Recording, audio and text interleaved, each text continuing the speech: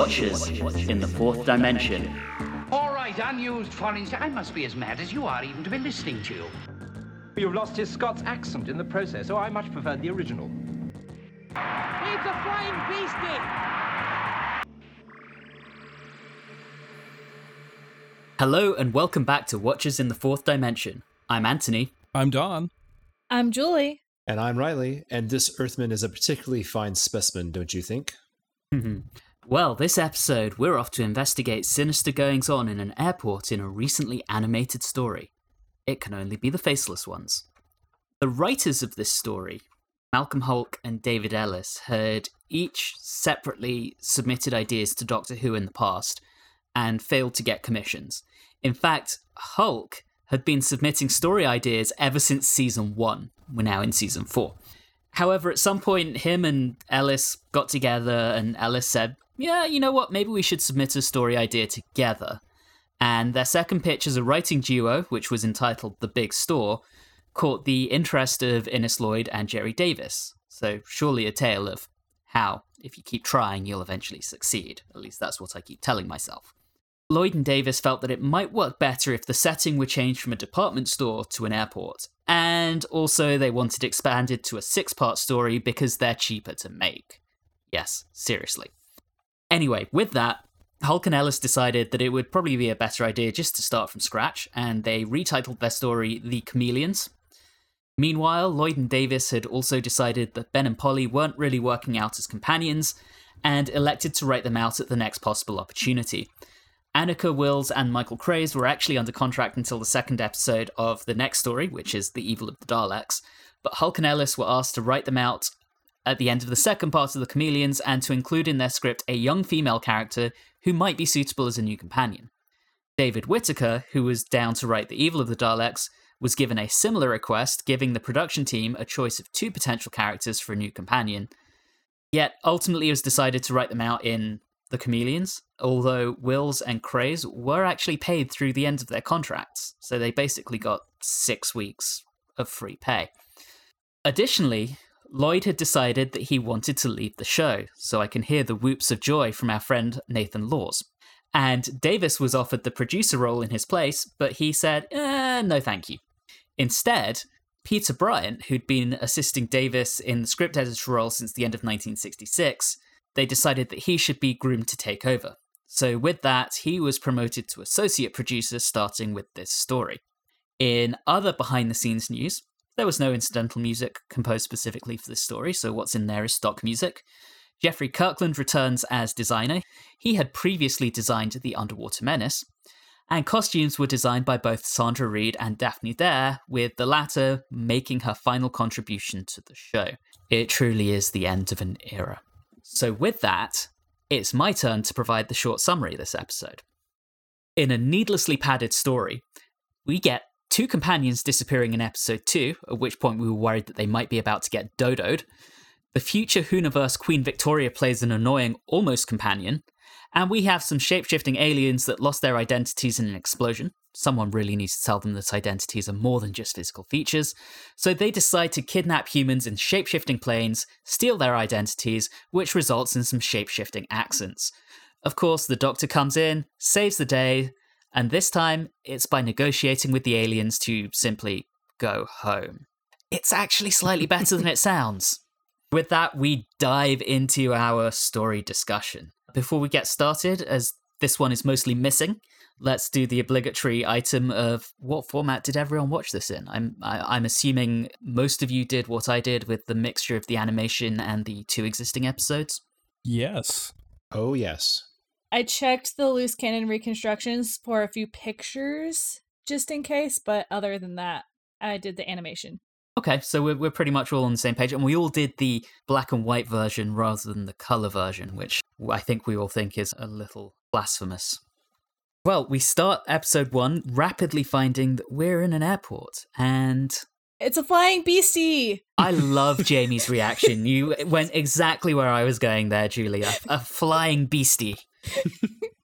I love it. What I love about Jamie, I'm sorry, one thing's first. I have focused on Jamie more than I should have for all of this. But what I love about it, it's his first time like really in a Earth setting, modern day. And while he's like, oh my god, it's flying beastie, and he is kind of terrified, he still keeps going and is like, well, that was terrifying. I'm going to move on now. And I appreciate that about Jamie.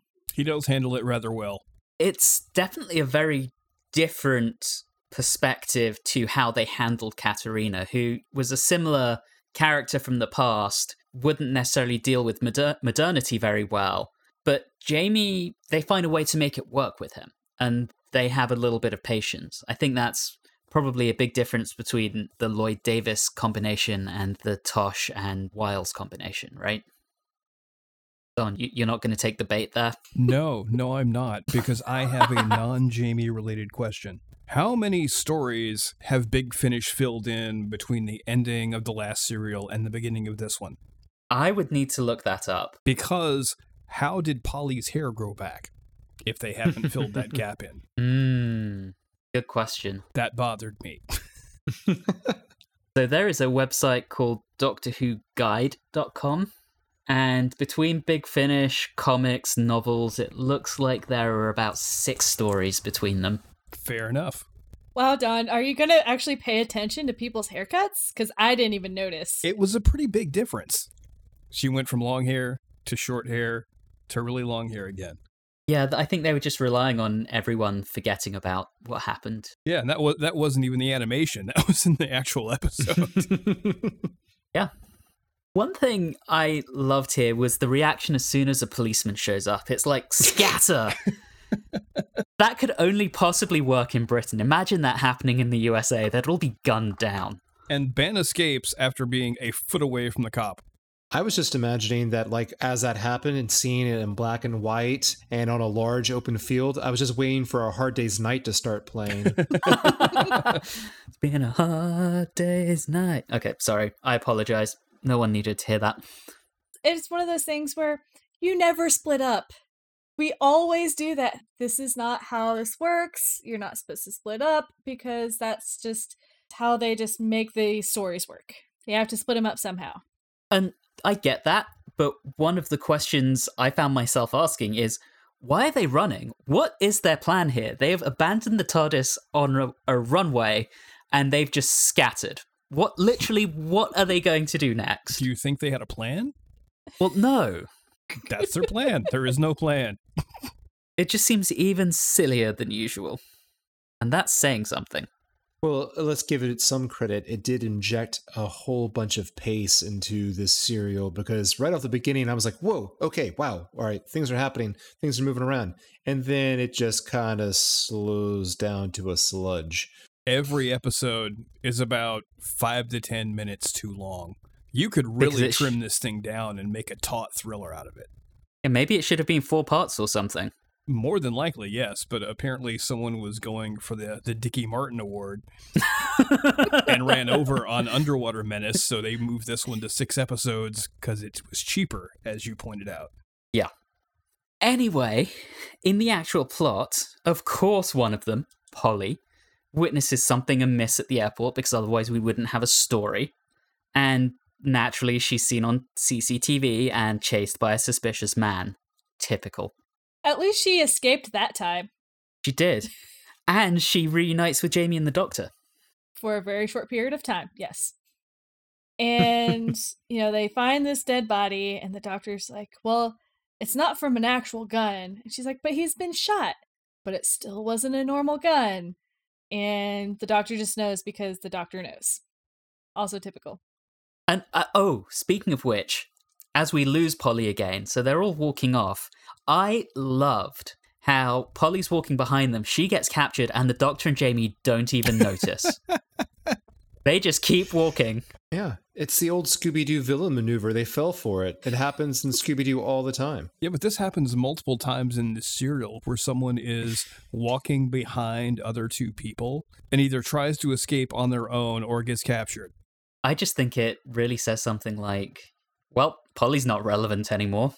More relevant than Ben. It's very true.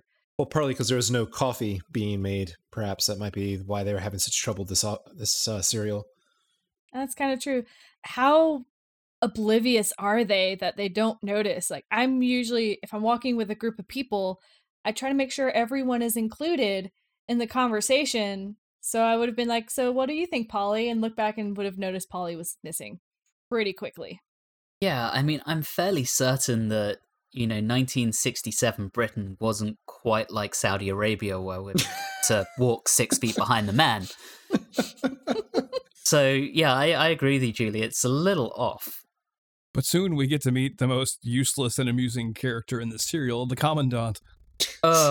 He finally gets his shit together by, like, episode 6. Eventually, but he's just such a middle management, risen to the level of his incompetence character. I'm gonna say, I mean, I'm middle management at work, and I would get fired if I was that incompetent. And then you compare him to, what is his name? Captain Blade? Captain Blade, that is the best name ever, by the way. And he is super competent. So you just have this juxtaposition between the Commandant and Captain Blade, and it's just like, well, obviously, this weird group of whatever these things are, they're gonna be taken over pretty easily because they have someone who's of competence running them. Except once it gets to the point of where their originals were stored. But we'll get to that in a few episodes. Oh, boy. Yeah, that's fair. I mean, I think Captain Blade is so competent that he even manages to make the Doctor and Jamie look kind of stupid when they're like, hey, come look, we've got this body in this crate, and it's empty. Yeah, he's a good bad guy. But we eventually get our first view of the faceless ones. Although they kind of do have faces. It's a good title wasted on this monster. It's more the melted faceless, melted faces ones. Yeah. I actually thought that was pretty cool. Oh, it looked good. It's 1967, so it's 22 years after the end of World War II, and we later find out that they lost their identities in an explosion. So it's almost like images you saw of Hiroshima and Nagasaki of people who survived but were horribly mutilated. It really put that image in my mind. Yes, just a bad name. Yes, a not quite apt description. And even though it's way too early, I kept thinking, why aren't they just Zygons? Well, yeah, to your point, we're about 10 years too early on that. Here today, Zygon tomorrow. Let Zygons be Zygons. Precisely. Anyway, episode 2. This episode is fantastic because if you're a big fan of newspaper reading, this is the episode for you. Before we get to that, cartoon title sequence is glorious. Mm-hmm. B, I'm glad the black and white animation isn't in widescreen this time. And C, we get our first instance of a slightly modified theme arrangement. Shouldn't we have mentioned that at the beginning of episode 1? It first happened in episode 2, which was a strange decision. And we don't even have the actual episode. How sad. I know. I do like the new theme arrangement, though. It fits better with the new title sequence after 5 episodes of having it with the old theme. I'm going on far too much about this theme that probably no one else even noticed. I know we mentioned it already about episode 1, but in episode 2, it's even more obvious that they're pairing up the Doctor with Jamie for a very specific reason. Yes, because bye-bye Ben and Polly.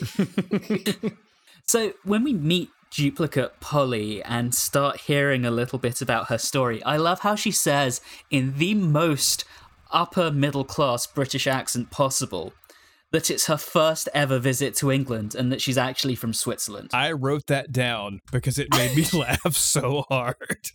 Like, what is this? Oh, but in this episode, and you knew I was going to bring it up, we get the airport creeper.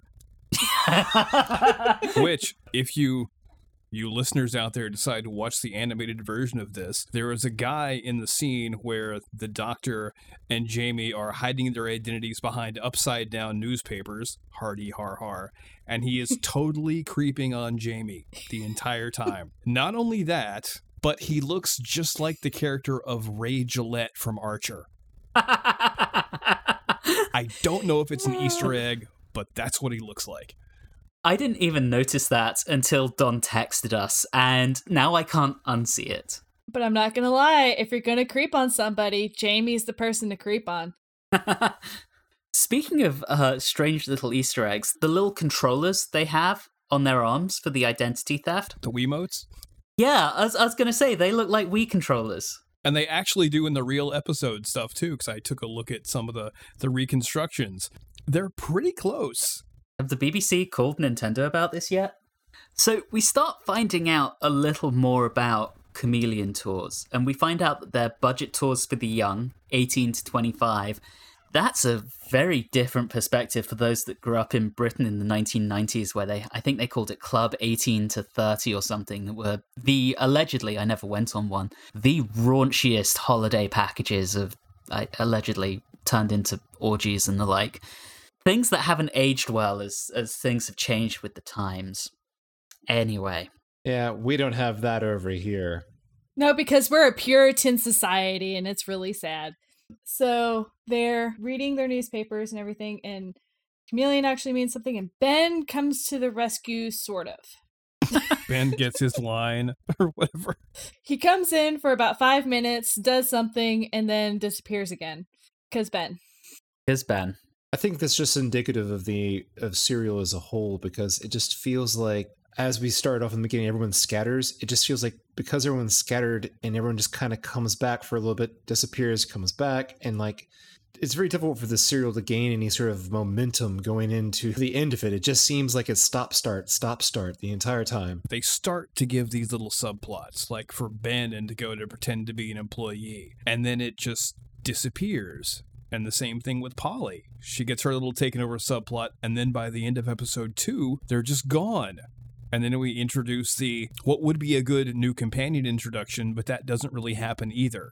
Actually, that's a good example. When she shows up, she gives the same lines at least twice about certain things, about someone not caring at all.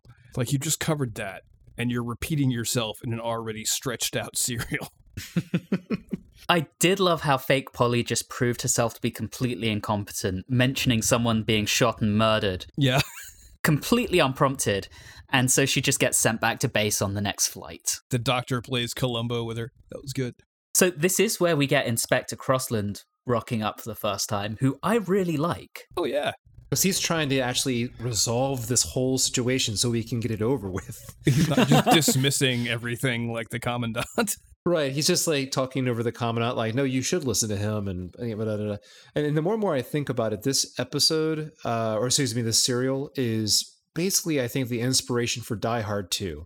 Person finds a body in an airport, and a dead body, tries to convince the person in charge of the airport that they need to pay attention to it, and they don't. And there's instead of terrorists, we have the faceless ones, but it does have some similarities there. I was thinking more Airplane 2, but that works too. Airplane, Die Hard 2, what's the difference? So I adore that little scene we get in the photo booth. Oh, that is nice, yeah. How did Jamie know how to smile at the exact same moment as everybody else? Don't ask difficult questions, Don. It honestly looked like more of a grimace than it looked like a smile.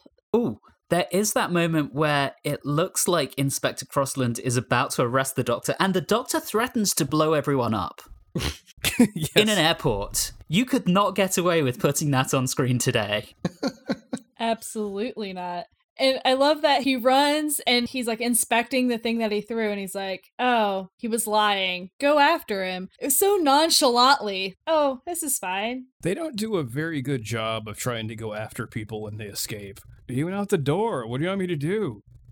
That's like 20 feet. Come on. One note on Inspector Crossland, he was, of course, played by Bernard Kay, who had previously been Tyler in the Dalek Invasion of Earth and Saladin in the Crusade. So Wow. a little bit of a recurring appearance here. Got some range there. Yeah. So I had one question. I know we mentioned Samantha and trying to find out about her brother, but was she actually hitting on Jamie? Yes. Okay. Let me remove Yeah, any that's- doubt there for you. Yes, she was. That's how they audition new companions. You got to come in, hit on Jamie a little bit, and then, if you're good enough, you get to stick around. Okay.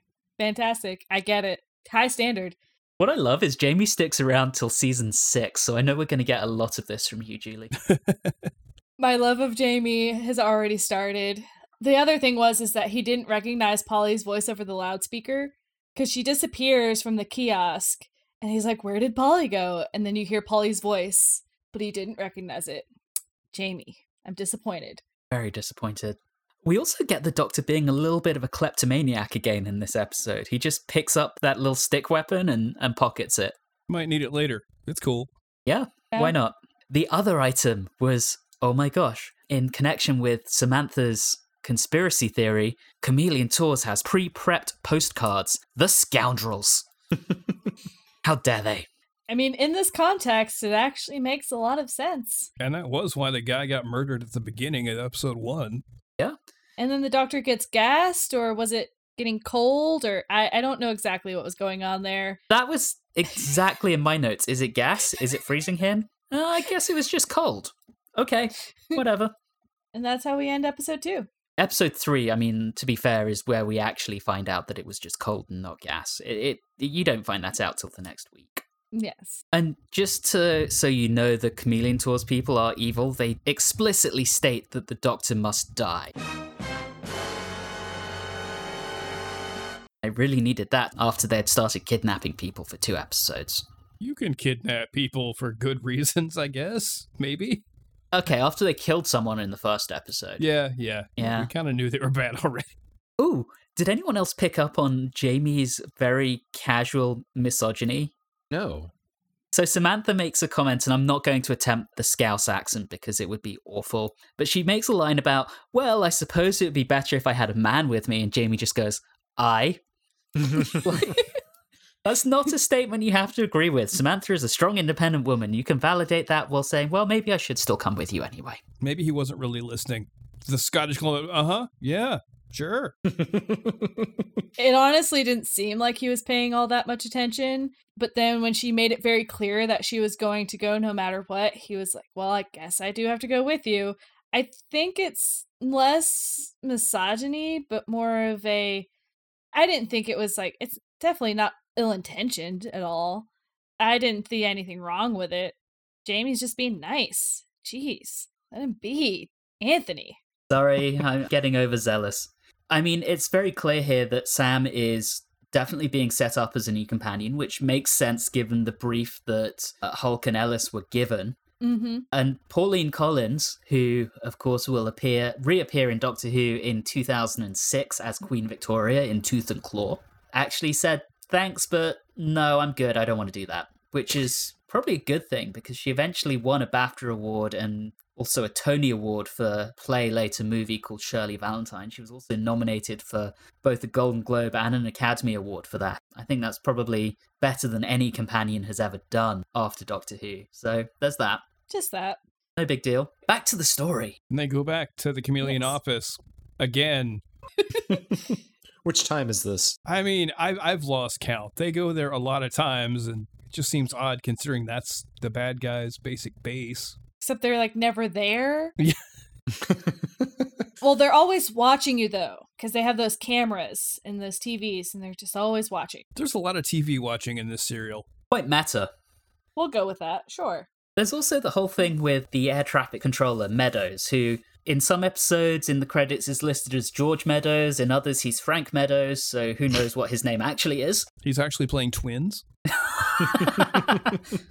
But I love how the Doctor's figured out that he's an alien duplicate and no one believes him, and he knows no one's going to believe him. And he's just sounding more and more crazy as this goes on. And as soon as the Doctor says, there are aliens involved, the Commandant is going even more, oh my god, what is with this guy? Because he didn't believe him at all about anything anyway. And then when he brings up aliens, he's like, oh, good, there's a lunatic here. There's a lunatic hobo in my airport. And then Jamie barges in and he's going on, I think, about the postcards. And then the Commandant and the detective get together and they're whispering to each other about what they're going to do. They really don't understand social distancing because they're all up in each other's faces. And I was just sitting there, I was like, you do realize everyone's standing right behind you. They can all hear what you're saying. You're not being secretive at all. All right, let's just move on. Incidentally, when the chameleons start talking about the Doctor, I mean, they're both standing there, dark suits, similar hairstyles, monotone voices. This is very much about the total loss of identity, and I really like that subtext. I just think it could have been executed a lot better. Or applied to some sort of message or meaning. Speaking of the humor in this, when the Doctor goes up to Meadows in air traffic control, he says something like, "Have I met you before? Oh, you must have a double," and he has like the cheekiest grin on his face. Oh, that was awesome. I adored that. Yes. Anyway, we also have Inspector Crossland, who, by the way, with his pencil moustache and his thick glasses, he looks a lot like Ron Mayle from Sparks, the band. No one else? No, I'm sorry. Nope. Okay, if you're going to bring up that, I can bring up that this episode may have contributed to the naming of one of my favorite post-punk bands of all time, The Chameleons, Ooh. which if you haven't heard, check them out. They're very good. He stumbles onto the cockpit of a plane, sees it's not a regular plane, and gets kidnapped. Captain Blade is admittedly really smooth through all of this, He's one of the more competent villains we've had in a very long time. as opposed to Meadows and Fake Polly, who are both completely incompetent. So, checks and balances, well, not checks and balances, but, swings and roundabouts. The horrible accent may have stolen their identity, but not their incompetence. Inspector Crossland stumbled onto the plane, says he needs to have a word with the captain, asks him to delay the takeoff, and then do none of the passengers notice that, this is in front of all the passengers, and do none of them notice that he never leaves the plane? I mean, they must have overheard that conversation before they all get shrunk. They're young kids. They just want to go on their holiday, and they probably were just like, well, I guess something resolved itself. We're just going to move on. Maybe it's just an element of the post 9/11 world we live in, but anything weird on a flight, I'm immediately on edge. Yeah, I think it was a little different then. Yeah, fair. Well, how you describe these pleasure trips, the passengers are all probably high, so they probably didn't really notice or care. It is 1967. We're about to have the summer of love, so you might be onto something there, Riley. As they disappear from their seats, cliffhanger, which takes us into episode 4. Which admittedly is a decent cliffhanger. I don't know, there's something that's been done before in like sci-fi and later on after this, but like the viewing of like a full passenger plane and then boom, everyone disappears. There's something that's very intriguing to people about that. I do believe there was a Twilight Zone episode that had somewhat of a similar concept done. I can't remember the name of it off the top of me, but I'm pretty sure classic Twilight Zone series, and that would have been like 5 years earlier than this, 4 years earlier than this. Well, speaking of influences from a few years before, so after Jamie and Samantha get caught, they are put in the way of a slow-moving laser along with the Doctor. What does that remind us of? Can you get more Goldfinger? How is that supposed to work? It could really only hit one of them. Yeah. Also, the Chameleons have ray guns. Why did they not just use a ray gun? That's not very dramatic. The guy is so incompetent that he doesn't understand that when you go to kill people, you actually have to make sure you stay there and make sure that it happens and it works. Yeah, but maybe he was a big fan of the James Bond franchise, and this was his one chance to recreate that moment. From a narrative perspective, I can only assume that this was meant to be a parody of that. I don't know. There's a lot of humor in this story. If you look at episode 3, we talked about the double act that Jamie and the Doctor are developing, the Doctor sounding crazy to Crossland and the Commandant, his little quip to Meadows. I mean, there's a huge amount of humor here, and I can only think that this is meant to be a little bit of a comment on how ridiculous the slow-moving laser is. But the Doctor does what the Doctor does, and he's like, well, what do we have in our arsenal? Oh, we have a mirror? Yeah, let's do that. And obviously it all works out in the end. Yay. Speaking of that double act, I do love the scene where the Doctor has Jamie feigning illness so that they can sneak around the medical room. Dealing with the evil Nurse Pinto. Nurse Beam. Nurse Ratchet. By the way, at what point do we meet the Commandant's assistant? Have we met her yet? I wanted to talk about her a little. Yeah, she's been in a few episodes so far. She gets a bit more prominent now. So, little factette, she was played by Wanda Ventham, who is, of course, Benedict Cumberbatch's mother. Neat. I was sitting there, I was like, I've seen her before. She actually played his mother in Sherlock.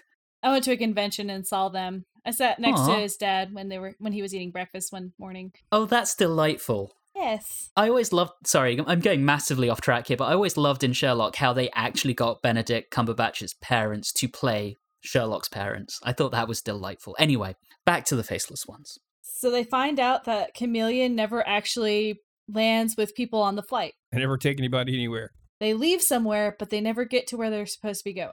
Like FedEx. I don't know. I feel like that's something that USPS pulls. FedEx seem pretty reliable, but you know. Sorry, I'm waiting on a package. Let's move on. Don't go off on USPS.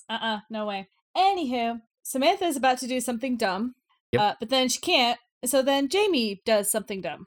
After he kisses her and steals her ticket. Also, he says he's never seen £28 before. That's a lot of money. I'm like, oh, sweet summer child, the joys of inflation. And they're like, what, 1750s or whenever it was? You wouldn't have seen that much money. Absolutely not. Well, I think in the 1750s, people were just paid in like little sacks of gold coins, right? Or sheep. Yeah, not gold coins. It's going to be sheep, apples, goods, not money. I think in modern money, I mean, £28 in the 1960s was probably several £100 in today's money. So call it like $500, I guess.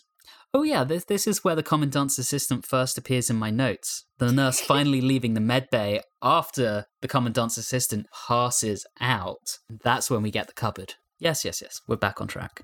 I think the best part of her faking sick was when she got better, she blamed the commandant for not giving her a chance to eat breakfast. And he is so indignant. Yes. I think his assistant should have been a companion. Wanda Ventham as a companion, that would have been wonderful. Oh, that would have been a story for the ages. We have the moment where Sam realizes that Jamie stole her ticket, and just as she realizes it, she's told, oh, your ticket's been found, but our manager would like to see you. And I'm just sitting there thinking, it's a trap! A, it took her way too long to realize that her ticket had been stolen. And B, how could she not realize that was a trap? Yeah. But this is where the pace picks up a little and we at least get some action scenes. We get miniaturized people and a spaceship. Well, we also get the RAF fighter chasing the plane. The plane has some sort of self-defense mechanism. Goes straight upwards, thinking that everyone else is thinking that it's crashing. And once again, the doctor knows what's happening, but the commandant won't believe him. Nope. Jamie survives it because he freaks out because he's never been on a plane. And he's like, well, this is awful. I'm getting sick. He goes, throws up, doesn't eat anything, so he doesn't get shrunk. And then, surprise, Jamie, not only was it your first time on a plane, it's your first time going up in a spaceship, going vertically through the atmosphere versus through the TARDIS. Yeah. I really enjoyed how they went back to reference, the food on the airplane, that's the first part of the procedure. Yes. of the transfer procedure. That seems a little clumsy. Yeah, I mean, I've been on enough flights to know not everyone eats the food. I can't believe that Jamie is the first person to not eat on the flight. But it's a whole bunch of 18-year-olds. Obviously, they're all going to eat because it's free food. That's a good point. I do love how they've drawn the space station in the animation. Yes. I was just going to say that closing shot is beautiful. Did anyone check the reconstruction to see if the space station actually looked that good? They animated part of a station for the reconstruction. It's not that great. Oh, okay. So we don't actually have a telesnap of that. Okay. Episode 5. Yes. Episode 5. Episode 5. So the chameleons have a little bit of a dim view of humanity, saying that we only have the intelligence of animals on their planet. They must have seen into the future to 2020. I do love how the interior of the space station, the cartoon design, matches the kind of general future design that the BBC used at the time. We saw it on like the inside of Vicky and Bennett's spaceship in The Rescue and in the Sensorites, and it's used in things like Out of the Unknown. I really love that that's just kind of the in-house futuristic spaceship design. It helps to keep things streamlined and the same, and there's a possibility they could reuse things if they do that. Yeah, it's probably cheaper. Let's be honest. The BBC in the 60s, cheap. And I love how Jamie's sneaking around through there. But he gets busted really quickly. Oh yeah, no, he's not good at it at all. But he finds the little mini people. I really would like to, I didn't check the reconstruction, but I do want to know what that looked like. They had to do a perspective shot to make it seem like maybe like 5 rafters, like a set of rafters or something, or it made them lay down and then shot from above and gave it some distance and like gave it a forced perspective to make it seem like they were really, really tiny. That's what I was guessing. See, I'm thinking they probably just used dolls. Yeah, that's what I was thinking. Boy, that would look so bad. That would look so much worse. Well, that's certainly what we get when we have the Master come along and he starts shrinking people. That's what they do then.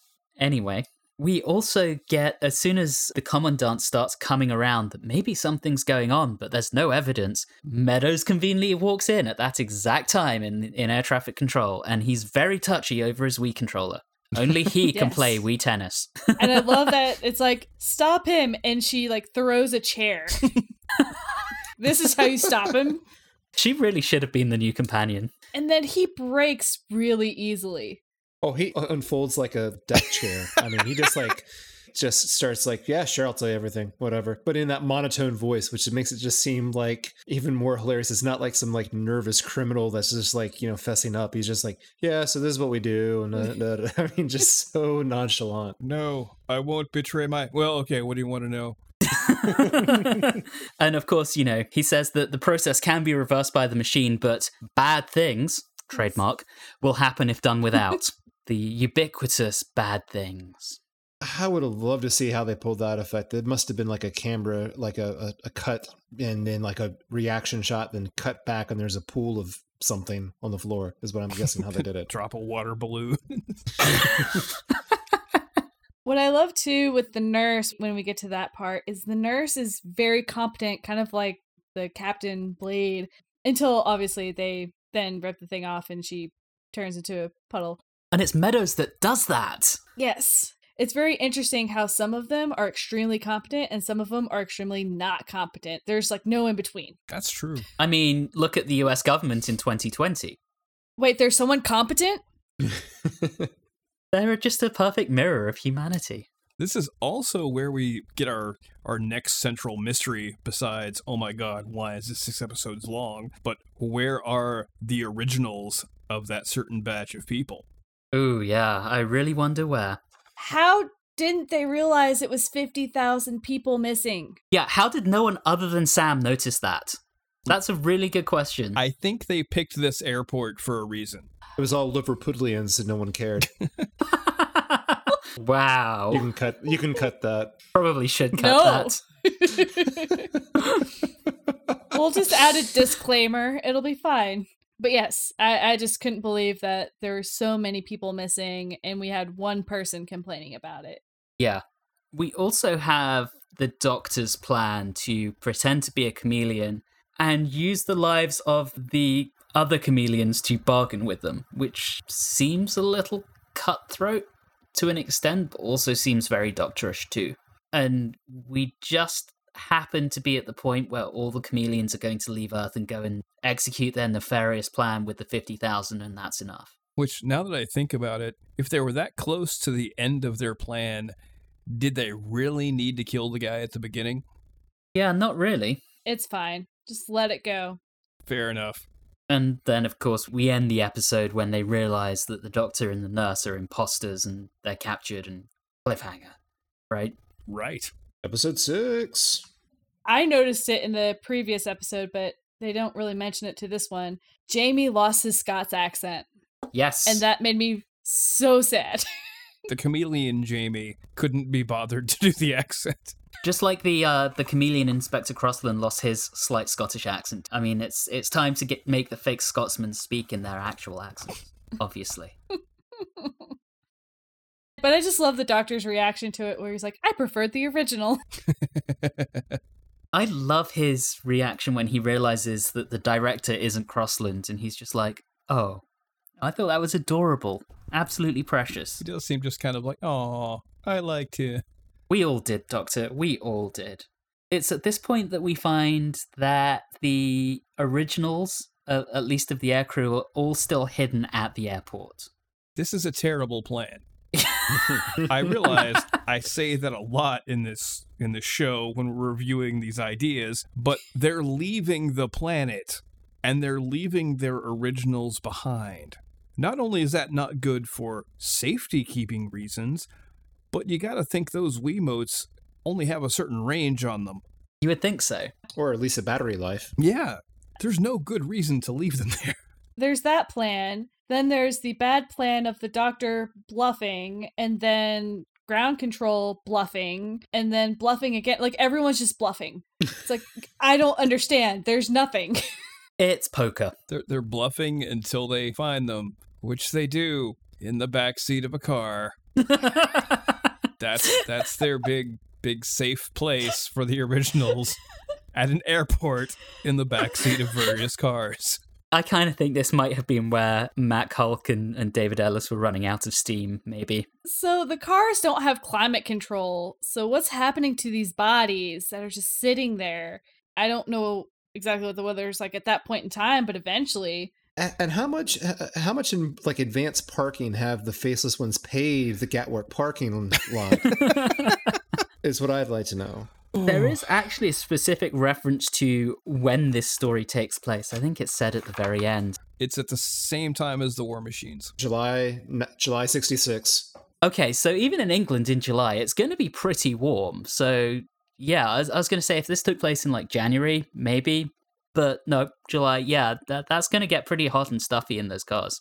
But even then, someone's going to notice bodies in cars. I know. I watch a lot of true crime shows. Somebody's going to notice that. Especially because they were all in one place. We took this one parking lot and commandeered it to place all of our people. Someone's going to notice a parking lot full of people stuck in cars. Someone's going to notice a shitload of birds flying around one specific set of cars during the summer, circling for some reason. We have the bluff that we've already mentioned, but there's the lovely part where the Doctor starts turning, I say lovely, lovely's probably the wrong word, but the Doctor starts turning the various chameleons against each other. You know, you've got the Captain Blade turns on the director, eventually shoots him. I just really like the way that all plays out. Yeah, that was good, because he realizes that, well, Blade realizes the director doesn't really care what happens to them. Also, there's that great fight scene with Sam, which seems like it was probably something quite like it was out of the Avengers. And in the Avengers, there's always the fight scene in the final act, and I can just see it as being lifted directly out of that. I really liked that. Anyway, at the end, the other thing we find is all the people that the Doctor actually likes are stored in cupboards. Yes, that was very, very nice of the chameleons. Very convenient. To put all of the main cast in one place. Makes it easier. Also, Crossland says he's going to stay on the space station just for a while to tidy things up. What? I don't understand that at all. Whatever that means. It sounds like is that a mafia threat? He's going to just like kill them all or something? Just so the Doctor won't get his hands dirty? Inspector Crossland, secret badass. I don't know. I kind of thought he seemed to have a little something going on with the nurse. Am I wrong? Ooh. Maybe. But the nurse was coming back. So why wouldn't he come back? He walked her to the plane to leave. That's how you know that he liked her, was because he's like, oh, nurse, would you like me to walk you to the plane? Aw. Yeah. Okay, well, you walked me to the plane. Now aren't you going to come with me so that we can like grab a cup of coffee when we get back to Earth, where we live? Apparently not. Speaking of romance, Jamie does get a final kiss from Sam before they go their separate ways. He does. Yeah, he does. Just before Ben and Polly get sent off to visit Dodo.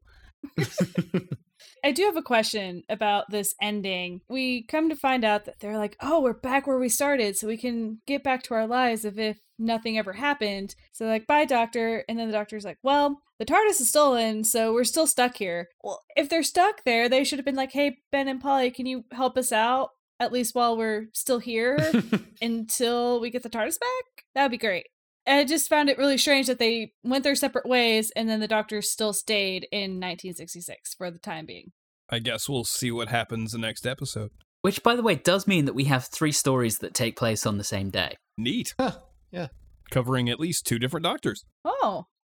Let's talk briefly about Ben and Polly's farewell. I thought it was quite funny how the Doctor basically said, Ben, go become an admiral. Polly, look after him. He's going to get himself in trouble. And then she tells Jamie to look after the Doctor. I think he said that to Ben the same way you would pat a dumb child in the head. Like, you go become an astronaut. And then tells Polly, who he's always viewed as being very competent, go make sure he doesn't hurt himself. Make some coffee for him. And the one thing I do appreciate here is they do get a better departure than Dodo. Yes. The final scene was actually filmed at the time of episode 2, I believe. So it was filmed out of sequence, so they didn't have to bring them back at the end of filming. But at least they got a proper goodbye scene. That's true. It's not great, and I would have liked to have seen both of them have a bit more to do in their final serial, but at least it's an ending. It's a goodbye. Yeah, very true. And the goodbye just seems so bereft of deep emotion, and maybe that's just reflective of the relationship they had, but it really just kind of seems like, okay, so we've been on a couple dates, yeah, you're not really, yeah, I'm not feeling this, okay, all right, no hard feelings, bye. That's kind of how it felt like. Well, we didn't really have as much of an emotional connection with Ben and Polly as we have with some of those prior companions. Maybe it's time for something a little light, a little breezy. We had more of an emotional connection than we did to Dodo, but otherwise, yeah, I'm with you. Well, there was a strong emotion with Dodo, but I wouldn't say it was positive. I just mean in the writing, the way that they're handling the companions during this Ines Lloyd era, there's not as much focus on the banter back and forth between the companions and the Doctor. So is that a criticism of Ines Lloyd? That would be a criticism, and also you can tell he doesn't really know how to handle departures of companions either. There you go, Nathan. There you go. That one's for you. Because that's definitely true. I think that takes us to the end. We've already talking about the cliffhanger with someone stealing the TARDIS. So, metrics? Camp count. I didn't find anyone that campy. Not. Could we count Don's airport creeper? I don't know. It's something in his eye. I don't know, that mustache or something. I don't know. And that's that big grin. I'm inclined to count the airport creeper. Okay. So I'll one. definitely- One on the camp count. I really hope if they ever find this story that he's actually in it, being equally as creepy. We can only hope. All right, the I'll explain later count, done. I didn't notice anything. Did anyone else? No, not at all. Donada. Query, there were no quarries involved in the filming of this story. The scores. It's my turn to start. Wow, I get to do the short summary and the first go on the scores. I know I've been fairly hard on this one. I did actually enjoy it. It doesn't make a lot of sense. It probably helped that I watched it one episode at a time. I took the opportunity because I was awake before I needed to actually start working. I had 30 minutes of quiet time in the morning watching an episode of Doctor Who before work. So I did stagger this one a bit, which I haven't normally been doing, at least not to this extent, which probably helped, at least on the padding front. It's silly, it's flawed, but I didn't hate it. You know, it's not a story that's on the same lines as, say, The Smugglers for me. So I'm going to give this one 6 Wii Remotes out of 10. All right, Don, you're next. I feel very similarly about this as you do. For as much flack as we've given this story, it's not a bad serial. It really just needs some of the fat trimmed off of it. I think I said in the beginning that if you cut this down to 4 episodes, you would have a really taut thriller. While there wasn't any original music composed for it, what's there works really well at building that tension. So I enjoyed this. It's not the greatest story in the world. It does have some flaws, especially because our companions just kind of disappear for a while and then come back just long enough to say goodbye. So I'm going to give it 6.5 airport creepers out of 10. Okay, Julie, over to you. Right now, it's seeming like we all are in very common agreement. This really just suffered from being 1 or 2 episodes too long, but there are some good bits in it. There's some good laughs, there's some good tension, and while we knew that the companions were leaving, they did a good job of trying to build Jamie up a little bit more to make sure that he would be sustainable as a lone companion for the time being. So I'm going to give it 6 out of 10 upside down newspapers. Ooh. Okay, Riley, you're the last. Yeah, it's pretty clear. The pace killed this for me. I mean, we start off immediately with the airplane and them all scattering and running all around, and I'm thinking, whoa, we're not doing anything like slow build. We're just going straight into some sort of mayhem. And then it just kind of burdens down into going from the Commandant office to the Chameleon office and back and forth, and everyone's separated. No one's really talking. We have characters that are introduced that you think maybe something will come out of it. but no, not really. And it just keeps trotting along. And Don's absolutely right. There's an opportunity that this could have been very, very, very good. But this stretching it out just like kills any sort of building of anything. And you just get lost in a myriad of people going from one location to another and back and forth and things. Oh, I thought that was supposed to be there. No, it's not. Bad pace, decent ideas. Could have been a lot of fun. The companion farewell was underwhelming to me, so I'll knock that down a little bit more. So I will only give it 5.5 brave dogs out of 10. Ooh. So that gives us a story average of 6 out of 10 across the four of us, which is the second worst of the season. That is just about all we have time for this time around. We will be back next episode where we have a wonderful 7-part adventure featuring a roguish antiques dealer. No, it's not an episode of Lovejoy. And in the meantime, all of our previous episodes are available on your favorite podcasting app. You can interact with us on Facebook, Instagram, and Twitter at Watchers4D. And as a reminder, you can also email us at watchers4d@gmail.com. And if you're enjoying the show, please do subscribe and leave us a review or rating on your favorite podcasting app. All of those things really do help us out. But for now, thank you very much for listening, and have a good one.